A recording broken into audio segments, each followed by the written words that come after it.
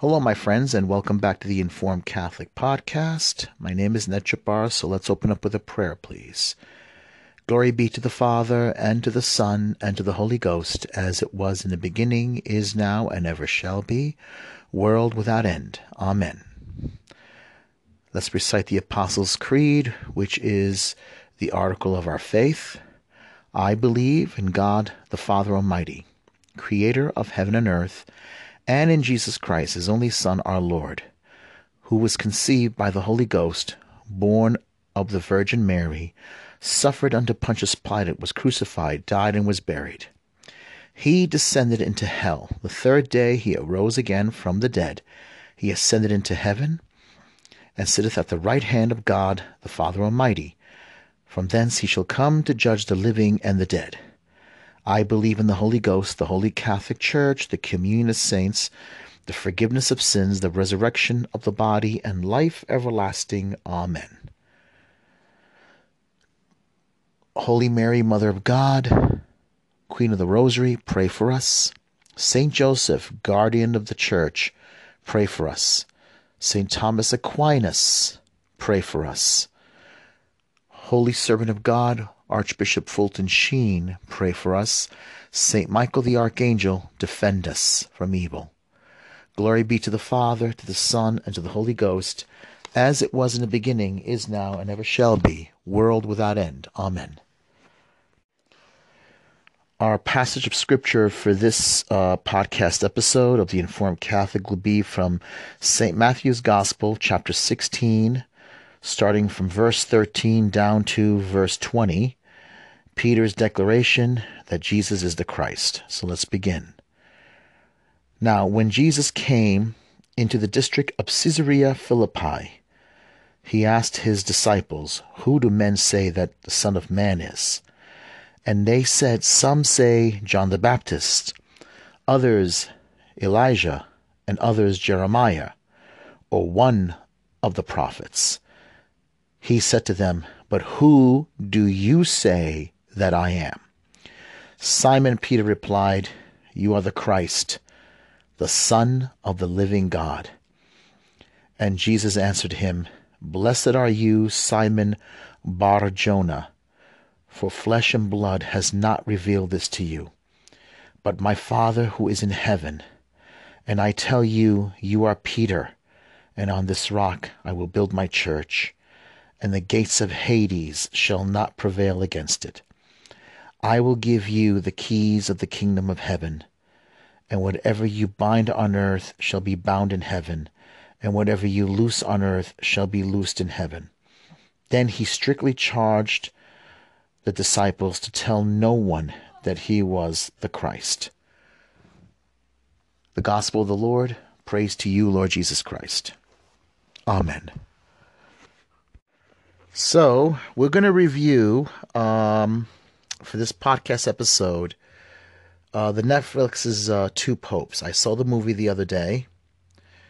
And, first what I'm going to do is I'm going to read an article from Church Militant.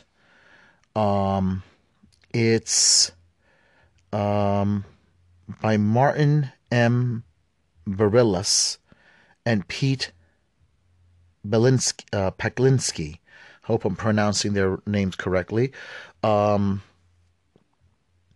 It's an article, Wednesday, December 18th, 2019. So I saw the movie, but I'm going to read the article first, and then I'm going to give you my review of the film. So let's start. Rome, December 17th, 2019. This article is actually from LifeSite News.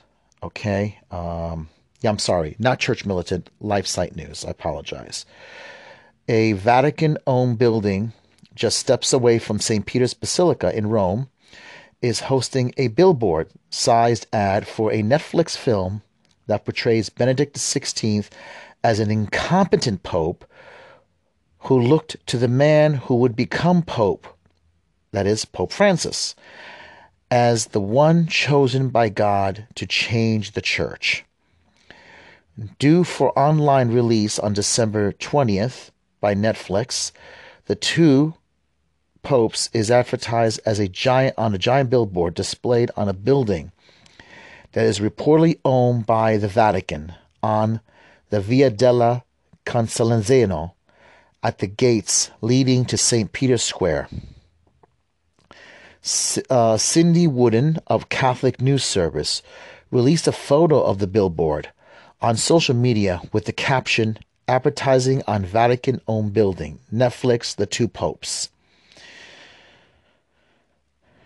A blurb released by Netflix about the film states, "At a key turning point for the Catholic Church, Pope Benedict XVI forms a surprising friendship with the future Pope Francis, inspired by true events." Okay, on a clue to the plot states, behind Vatican walls, the conservative Pope Benedict and the liberal future Pope Francis must find common ground to forge a new path for the Catholic Church. A preview for the film shows Pope Benedict, played by Anthony Hopkins, saying that he, as Pope, was in need of correction. There is a saying, God always corrects one Pope by presenting the world with another Pope. I should like to see my corrections, he states. At another moment, Pope Benedict, speaking to Cardinal Jorge Bergoglio, the man who would become Pope Francis, states, "You are the right person. The Church needs to change, and you could be that change. Reform needs a politician," Bergoglio states. Pope Benedict XVI resigned on February 11, 2013.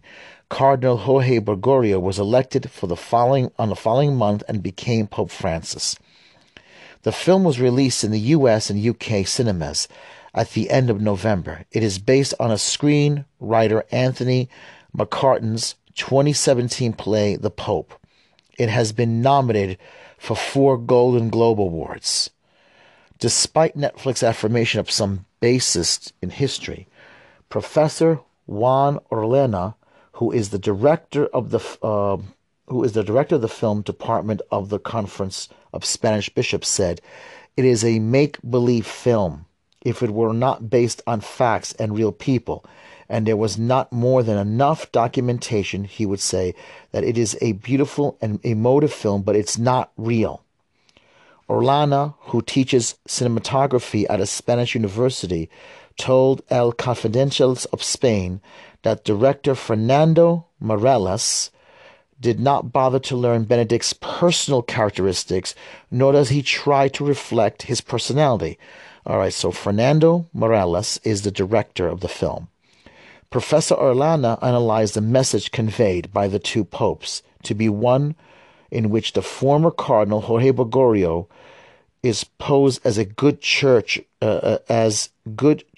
because of his reputed friendliness and reformed agenda, while Pope Benedict is an unrecognizable figure, obsessed by homosexual marriage, denying Holy Communion to the divorced, and with maintaining certain formal customs. Moreover, Orellana told El Confidencial that the film does nothing to illustrate Pope Benedict's refined theology, his inquisitive intellectual abilities, inquisitive sensibility, nor his refined education. The film, he said, depicts Benedict as a harsh, burlesque man who has no friends. Orellana said that, even worse than that, the film portrays Benedict resigning the papacy because of God's supposed silence. Nothing could be further from the truth, said Orellana. Moreover, Orellana told Confidencial that the film does nothing to illustrate Pope Benedict's refined theology. Okay, I'm sort of repeating myself here, sorry. According to Orellana, it is Francis who purportedly manages to humanize the retiring Benedict in the film. As for director Meirelles, he is a Catholic but attends Mass infrequently. He told La Vanguardia of Spain that he sees himself as a Francis defender and feels closer to him than to Benedict. A Brazilian, Marcelo, said that Francis understands the common home, in a reference to a terminology used during the Amazonian Synod of October to underscore environmentalist issues. All the leaders of the world are building walls, Morales said, while he is offering bridges, in a reference to the current Pope's criticism of President Trump's immigration policy. Reportedly, the Vatican did not cooperate with the filming of the two popes, nor was it shot on Vatican grounds. All right, that ends the article. That really ends it right there. So, we're going to start with my own personal review of it. So I'll get back to you. Okay, so let's start my review of the two popes, the Netflix two popes. So, it was a cute depiction, meaning because when you see the two popes together, sitting down watching a soccer game, or a football game, as some people would call it in Europe and South America, it's kind of cute. But it is unevenly handled. That is, it shows you there's sympathy to one pope and not very much sympathy to the other. There's more character depth to one pope, which is Pope Francis, and not much depth to the Pope Benedict character. And that I feel was unfair. It showed the bias and prejudice of both the writer and the director. You get much of Pope Francis's history, his youth, his call to the priesthood, vocation. There's a scene where it shows you his a flashback, and it's in black and white, where he was supposed to go on a date, and he wound up walking inside a church and mysteriously meeting a priest who keeps insisting on him entering the confessional. And he feels that from that time, that was a sign. He was asking for a sign from God whether he should become a priest. And it was a random meeting, which I kind of thought was kind of nice. It was kind of like a mystical experience. But you don't get that anything similar to the character of Pope Benedict. In the beginning of the film, there's a scene where Anthony Hopkins, playing Pope Benedict, is in prayer. And he puts out a candle, and he's troubled. He looks anxious, troubled, because we learn that he feels that God has abandoned him, that he doesn't feel the presence of God, which is a very abstract meaning. You know, it doesn't matter if you don't feel the presence of God. Faith is what you know and believe and love. Love is not always based on feeling. It's based on what you know. You cannot love what you do not know. And because he sees the smoke of the candle not rising up, going down, that he sees that as a sign that maybe God has abandoned him. We learn that later on about it. But then the thing is, you see someone like Jorge Bergoglio when he was a priest and head of the Jesuit order. We get another flashback later on where the country of Argentina is under a horrible dictatorship, where there's a lot of violence and a lot of a torture going around, and people randomly taken by the government and not seen ever again. And he's trying to protect people. That is Jorge Bergoglio, Father Bergoglio, trying to protect people from being reckless. And there was a mission, a place where people were hiding with a bunch of Jesuits. And he's trying to collect as much stuff to hide any evidence of Marxism or of socialist writing. He's trying to put them away or hide them so that people will not be accused by the government, and they look at him as a traitor because they feel that he has made a compromise with the dictator, the government. It's a very complex part of the story that you have to watch. Eventually, the mission gets found out, and many of the people get round up and thrown into trucks and taken someplace. And then we see what looks like the government trying to cover its tracks with bodies.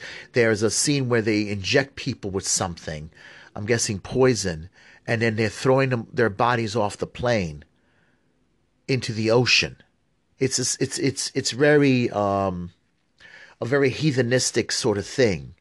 And what happened was some of the people didn't want him around anymore. He was persona non grata. He was removed from the head of the Jesuit order, and he was sent off to the mountains for many years to live among the poor, sort of like an act of penance. And because, in my opinion, I think is rather twisted, because this part begins to show where Jorge Bergoglio, in a sense, as a Jesuit, it turns out he kept a lot of the Marxist books. The scene shows you for the next couple of years he was reading Marxist material. So instead of going deeper into church teaching, into the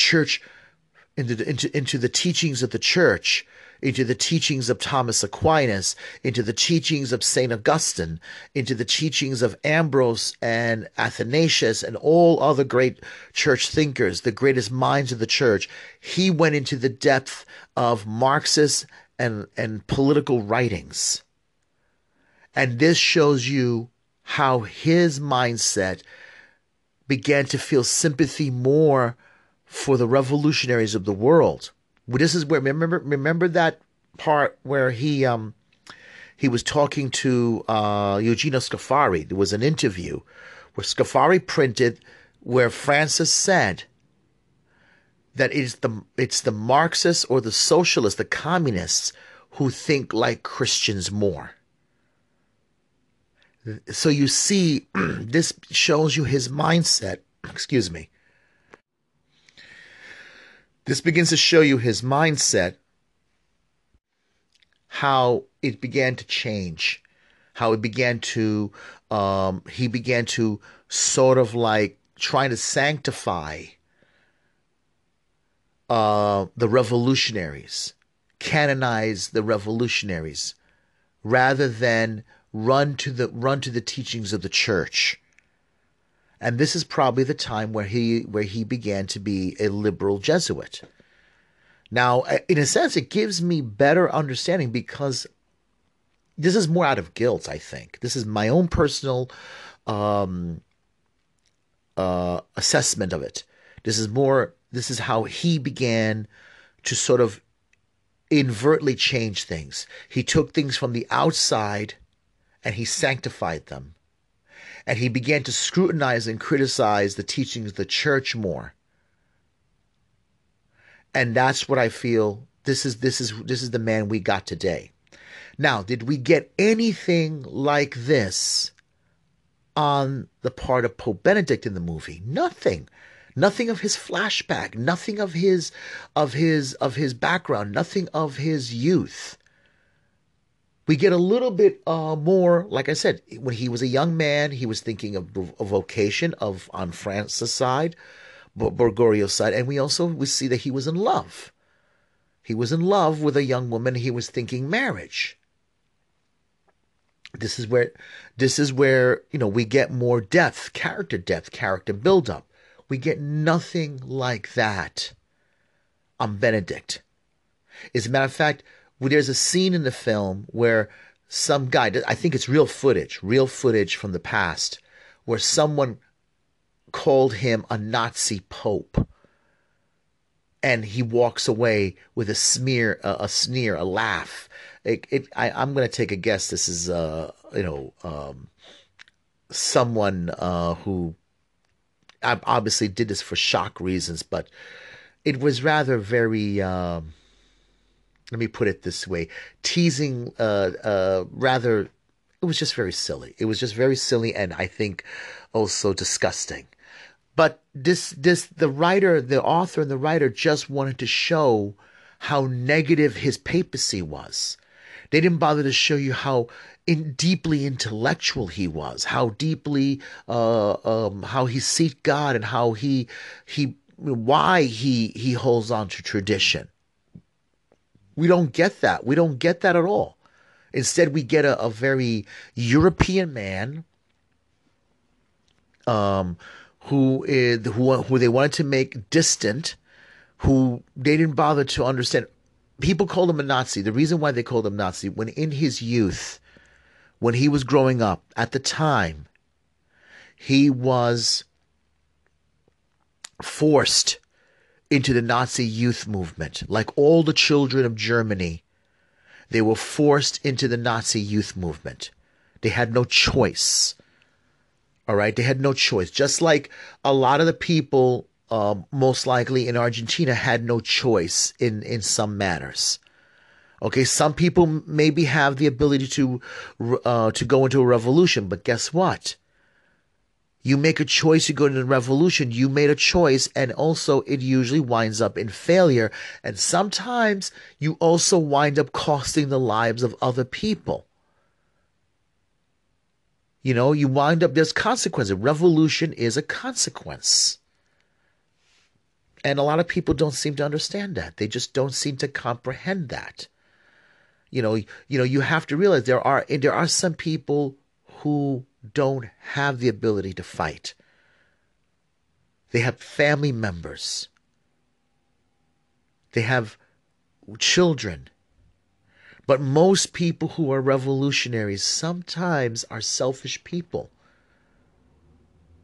They're selfish people. They're people with deep selfishness and also ego and vanity. Yes, there is injustice, but there are ways to fight. There are different ways you can fight injustice. There's different ways you can resist injustice.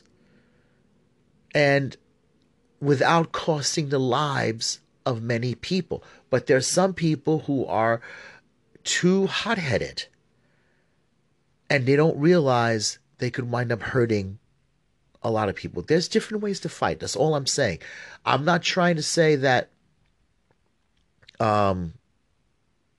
they were wrong, but in the end, you got to look at the body count, and you have to ask yourself if it was worth it. Now, like I said, there were cute scenes. What happened was, how does the film bring them together? Well, it brings them together from the first conclave after John Paul II's passing. They show the two of them encountered each other in the men's room. Jorge Bergoglio is humming a tune from ABBA.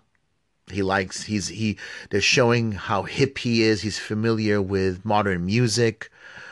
There's a scene where it shows campaigning. The Cardinals are sort of campaigning of which, in a sense, they don't try to really tell everybody they're campaigning from themselves, but they're showing you that he obviously wants that throne to Peter. That is, Benedict wants that throne to Peter.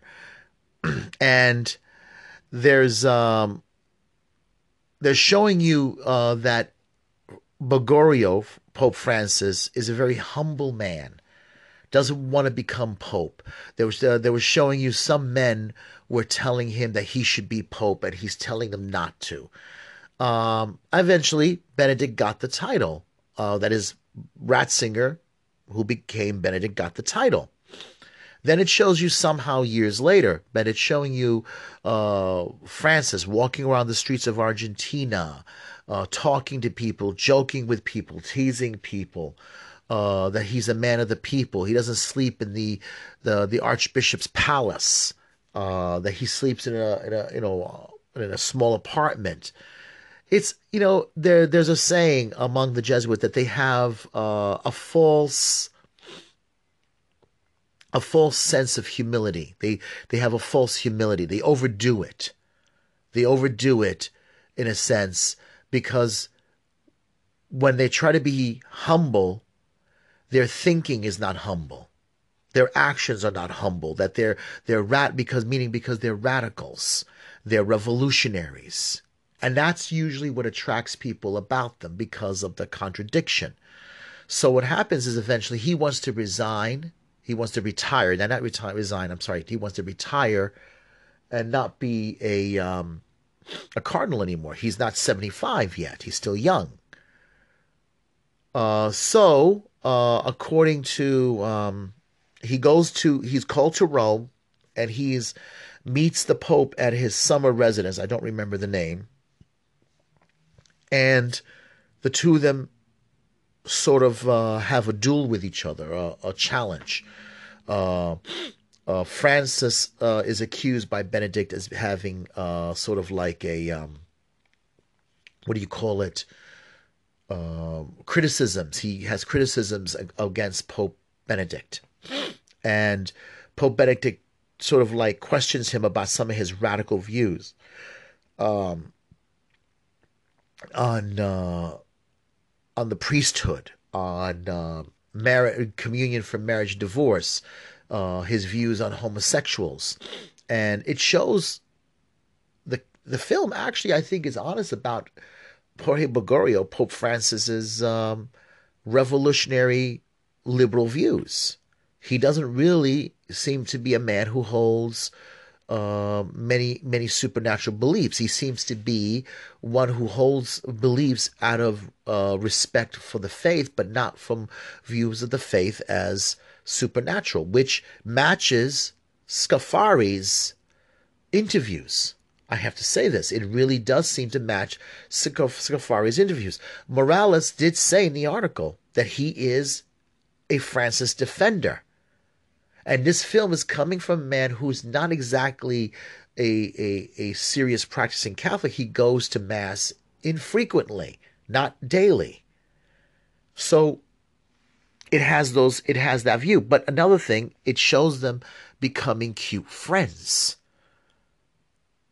which in a sense is to try to tone down the criticism, tone down the whole thing. Now, in other words, there's no serious problems. They eat pizza together. They talk. They shows them as they're sitting down and talking. They're comparing each other's conversion, but there's nothing on Pope Benedict's background. The film is uneven. It doesn't show you any flashbacks of his youth. It doesn't try to explain why people call him the Nazi Pope. But it does also try to show that Benedict did not handle sex abuse crisis as well as he should have. About the Marcial, which goes back actually to Pope John Paul II. There's a lot. I think it's just unfair. It's unfair to Benedict, but it should give us a little bit more detail. Because here's the thing: the film doesn't tell you that Pope Jorge Bergoglio mishandled something. What about the recent bishop that he took out of Argentina and put him in the Vatican, who was accused of sexual abuse? I mean, Francis hasn't gone back to Argentina since he became Pope. You see what I'm saying? There's a lot of mishandling. There's a lot of uneven, unfair assessment. That's why you have to know things. You have to be informed about the background of a pope, what it is. Yes, I remember a friend of mine, he told me, this is to my friend Henry Artis, that popes don't have to be impeccable. Impeccability is not a requirement. They can make mistakes. It's not a requirement for infallibility. Infallibility when it comes to the faith, the teaching of the faith. But impeccability, yes, these men can make mistakes. And we have to remember that. We see that in the Gospels, how Peter denied our Lord 3 times, took a sword out, attacked a man, tried to chop a man's head off, instead of cut off his ear. The apostles all ran. all ran and abandoned our Lord, abandoned him. We have to remember that these things, you know, it's not perfect. They're not perfect. They're not perfect men. And the Gospels go out of his way to show us they're not perfect. And remember our Lord himself on the after the resurrection. Simon, do you love me? 3 times. Do you love me more than these? Feed my sheep. Our Lord is well aware that these men can be weak. And we are all sinners. We are all weak. And we always have to, like the imitation of Christ says, remember to remind yourself, none so much more weak than yourself. Anyway, I'm gonna end my review here, because really, if you want to check it out, you could check it out. But I know there's a controversy about Netflix because they put out a very blasphemous film on Christ, a comedy Brazilian movie called The First Temptation of Christ, to sort of play on the Last Temptation of Christ. The film by Kazanzaka, not a film, but a book.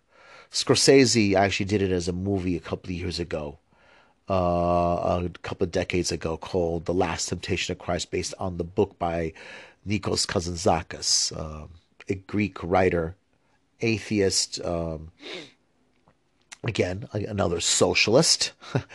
All artists seem like they want to become socialists or communists and stuff like that. But anyway, this movie is cute, but shouldn't be taken seriously. It's not a serious depiction of these men's character. Partly true.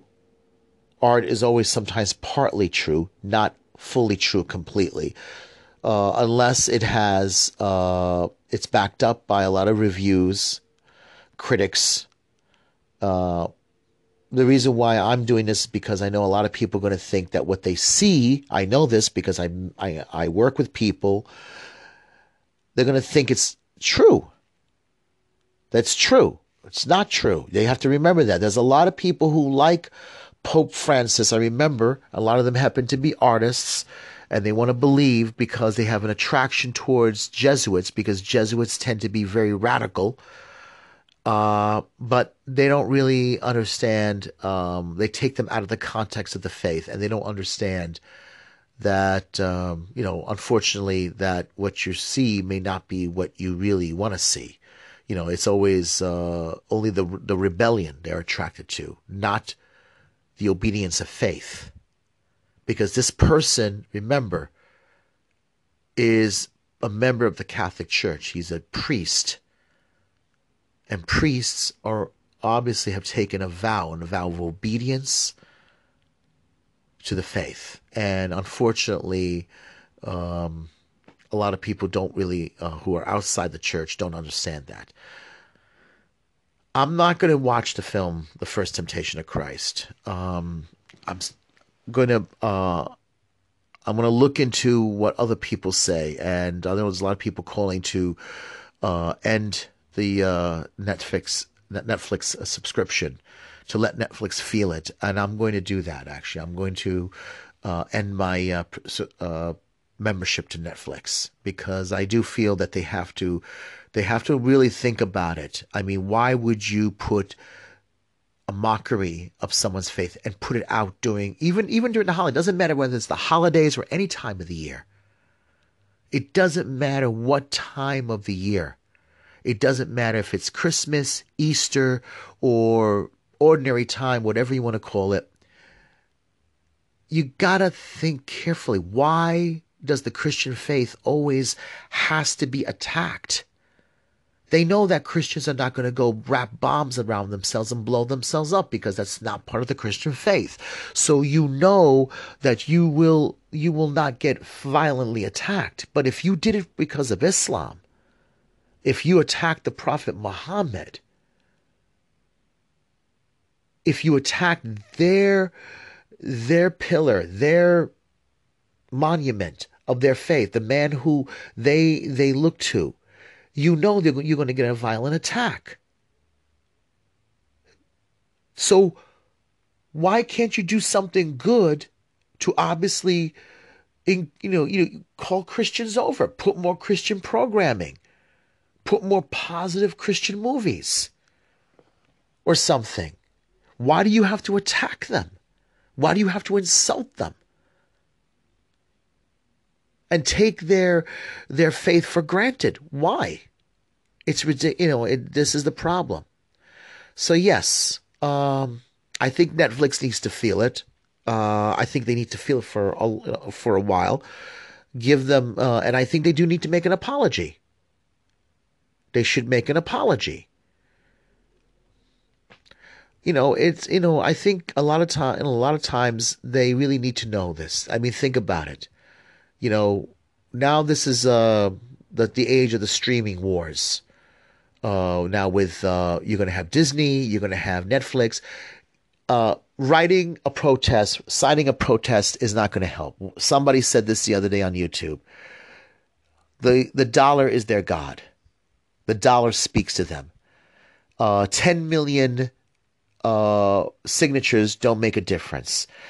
10 million people canceling their subscription, which is $12 or $14 a person, will make them feel it. Trust me, it will. And so canceling your subscription and making them feel it, making them get hurt, will help. This is not a time that they want to lose people, especially when you got Disney now putting out its Disney Plus, and you got Amazon, and you got other people. Now, yes, they're all going to put out insulting films. Unfortunately, that can't be helped. But they need to feel it. All right, so I'm going to end this podcast now, and we're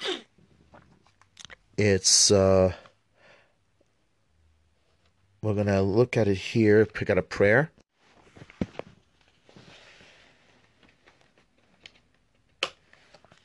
Okay, prayer to Christ the King.